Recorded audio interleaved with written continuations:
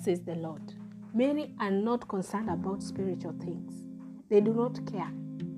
They are busy pursuing carnal things, physical, the material things. They see value in material things, the things of the world, but not spiritual matters. They think the spiritual matters are for a chosen few, the called, the ministers, the anointed, the most outspoken, the old age group.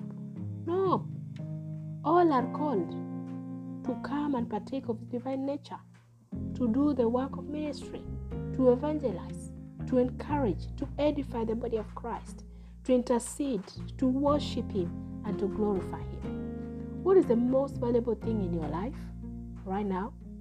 What is that thing that is so dear to you right now, or which you are in pursuit of right now? Some is money, some is houses, some are cars, the latest car, their status, the titles, the power, the comfort. Can you trade it for anything? Well, many intercessors thought it was all about, it was just praying, until when they were not appreciated by the church leader, and they stopped.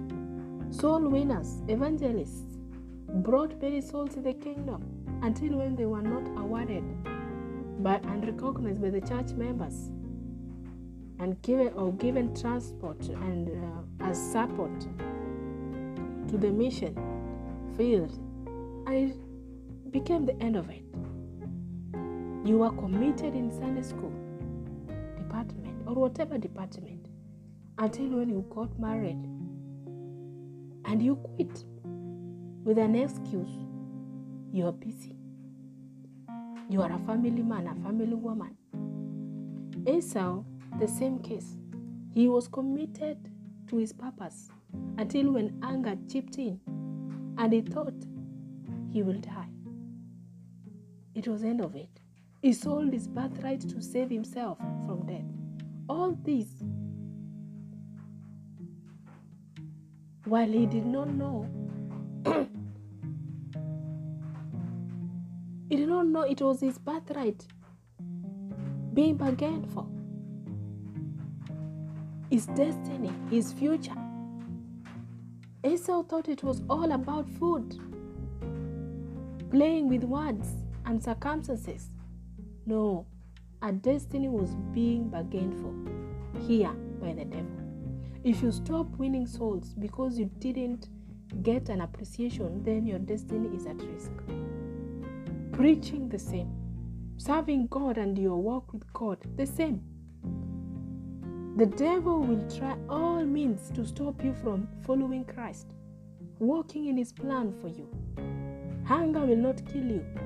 Hunger led the children of Israel to Egypt, and there they became slaves for many years till God showed up to deliver them.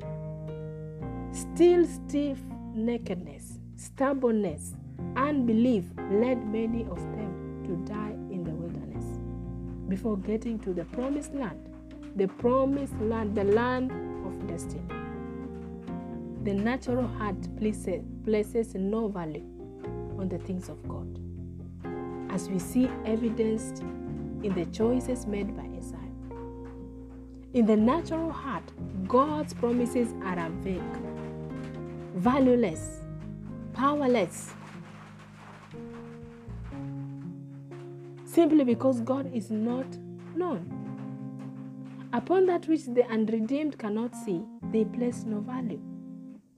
Beloved, God wants you to fulfill your destiny. He wants to fulfill your purpose for you. Are you willing? Are you committed? He is willing and is committed more than you can imagine. David said, I thank my God. He is fulfilling my purpose for me. You too can say the same. But you need to walk with Him, to obey, to do His will. You cannot afford to trade your destiny for silver or gold. When you get married to an unbeliever, you have already traded your destiny. There is no oneness in faith, in truth, or in spirit either.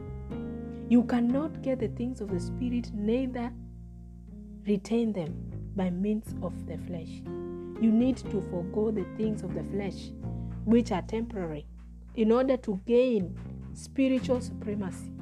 You need to be concerned about fulfilling your purpose, your higher calling and ministry, not temporary needs which can destroy your spiritual life. May the Lord help you to value your divine purpose. Beloved, what has God placed in your heart for you to do? You know what you're supposed to do. You know it in your spirit, you know. Search for it because He has instructed you. There is something He has instructed you, but you ignored Him. All this while, you neglected His instruction, abandoned His leadership and His voice.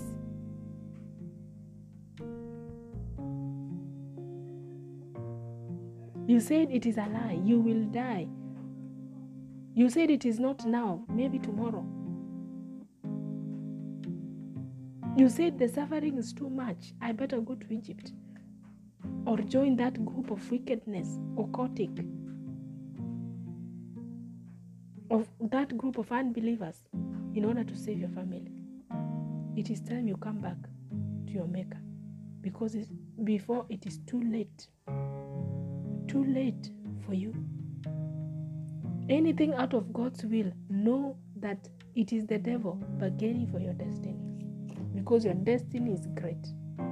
Adam and Eve, they just thought it's just about the fruit, but they did not know that the devil, it is their destiny that was being bargained for by the devil.